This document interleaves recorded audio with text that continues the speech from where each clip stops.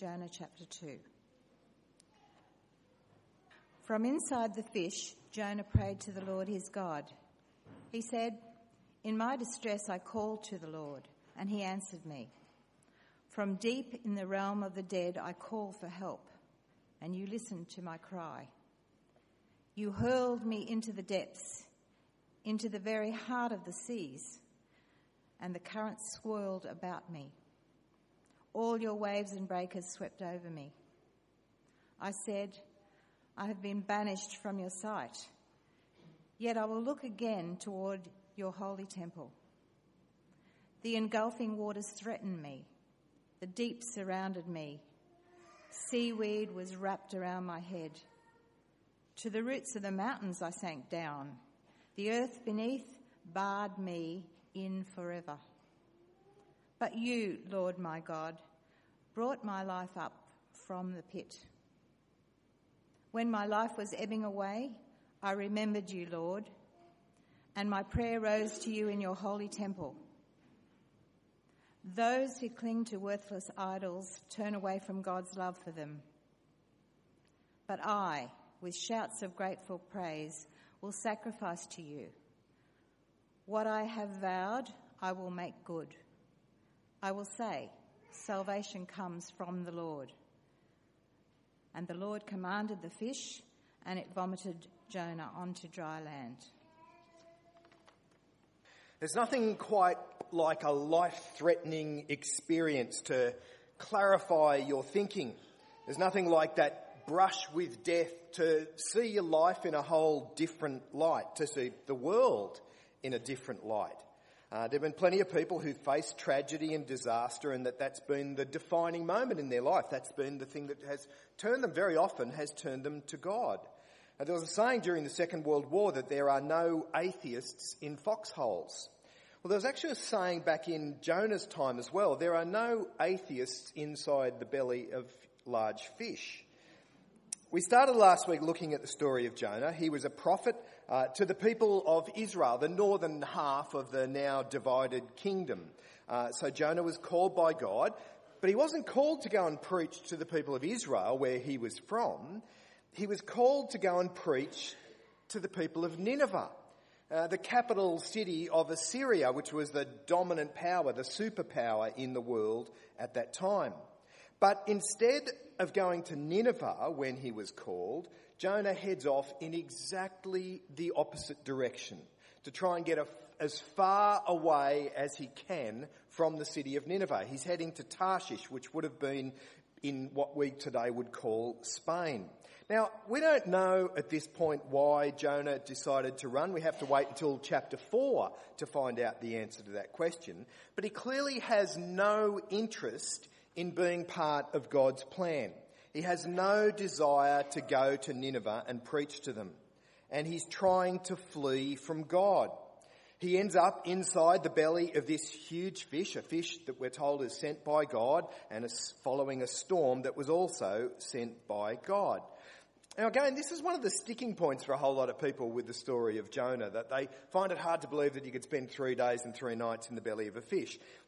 In a sense, it's kind of irrelevant to the story whether or not that did happen or didn't happen.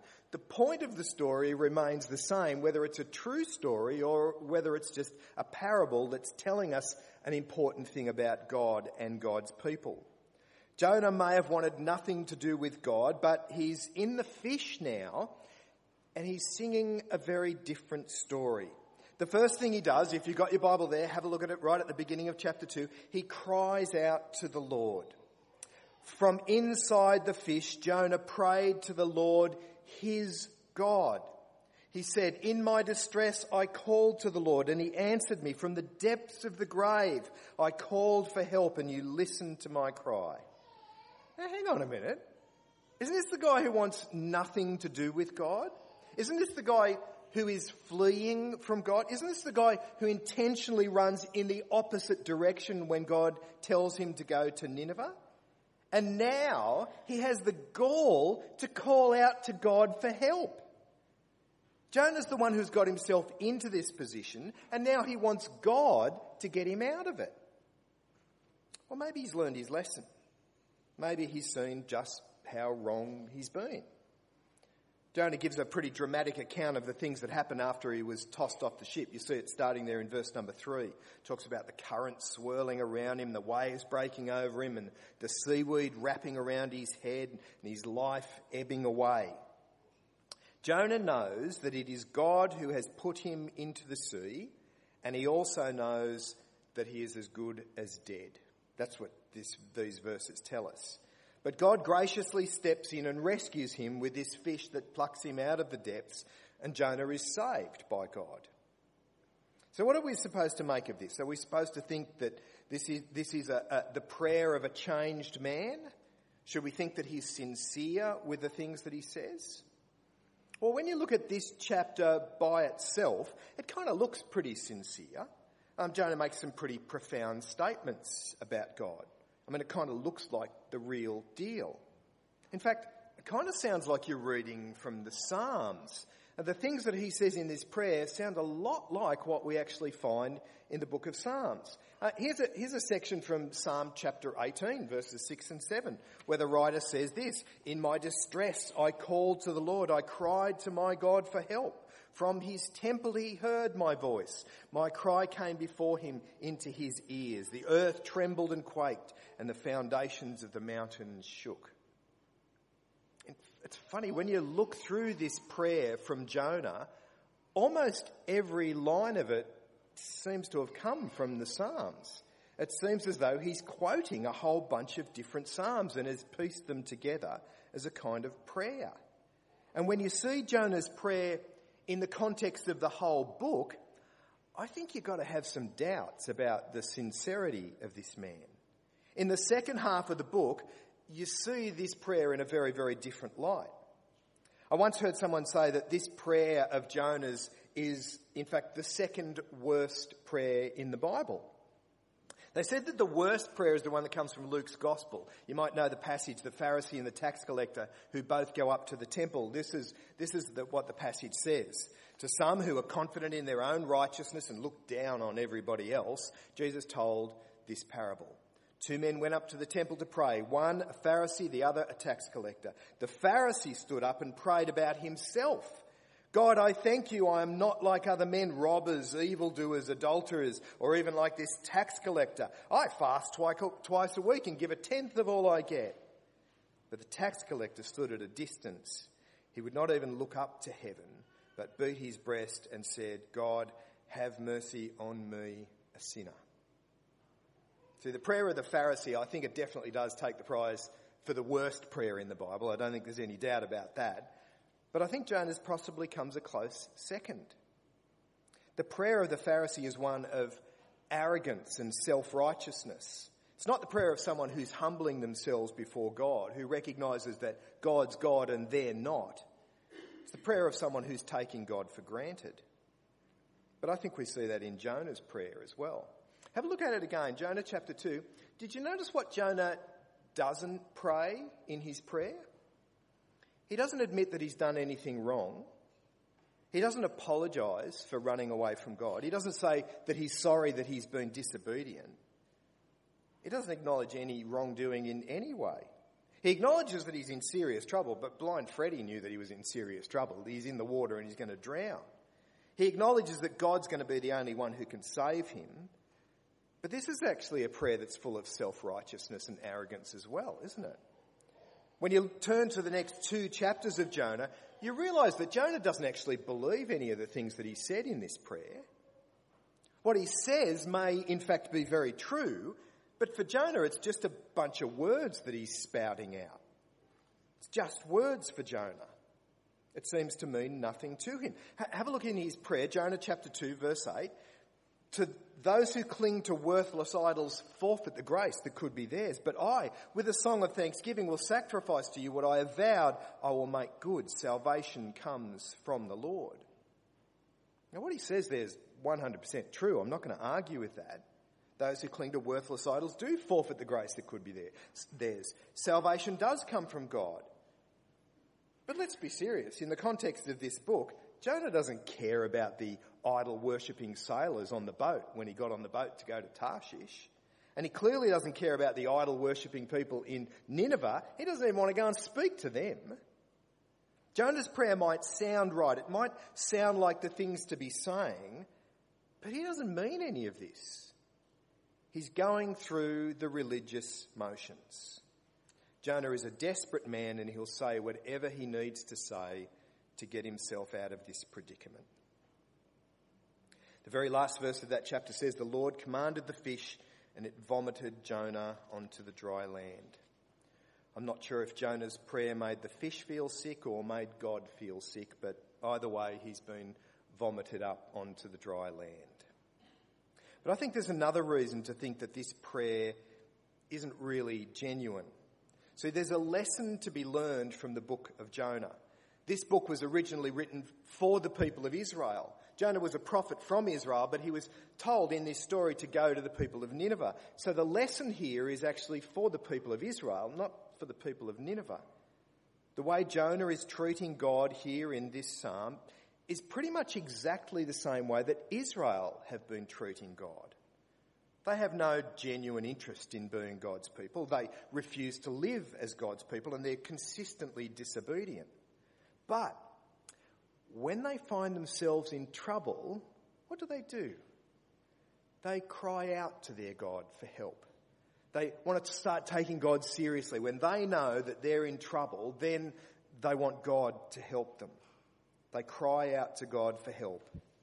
As soon as they find themselves drowning, Israel expect God to rescue them. Jonah is kind of a mirror that's being held up to the people of Israel. When they look at Jonah, they see themselves. When they see the way that Jonah treats God, they see how they have treated God. I mentioned last week that Jonah is the only prophet that Jesus ever compares himself to, which is quite unbelievable that Jesus would choose this prophet to compare himself to. But the major point of comparison is actually that bit that we've just read today, Jonah spending that time inside the fish. This is what Jesus says in Matthew's Gospel. Then some of the Pharisees and the teachers of the law said to him, "Teacher, we want to see a miraculous sign from you." He answered, "A wicked and adulterous generation asks for a miraculous sign, but none will be given to it except the sign of Jonah the prophet, or the prophet Jonah. For as Jonah was 3 days and 3 nights in the belly of a huge fish, so the Son of Man will be 3 days and 3 nights in the heart of the earth. The people of Nineveh will stand up at the judgment with this generation and condemn it. For they repented at the preaching of Jonah, and now one greater than Jonah is here." Big comparison Jesus makes is that whole 3 days, 3 nights thing, that Jonah was in the belly of the fish, Jesus will be in the belly of the earth. Jonah went through this death and resurrection experience and then takes this message of salvation to the people of Nineveh, and they respond.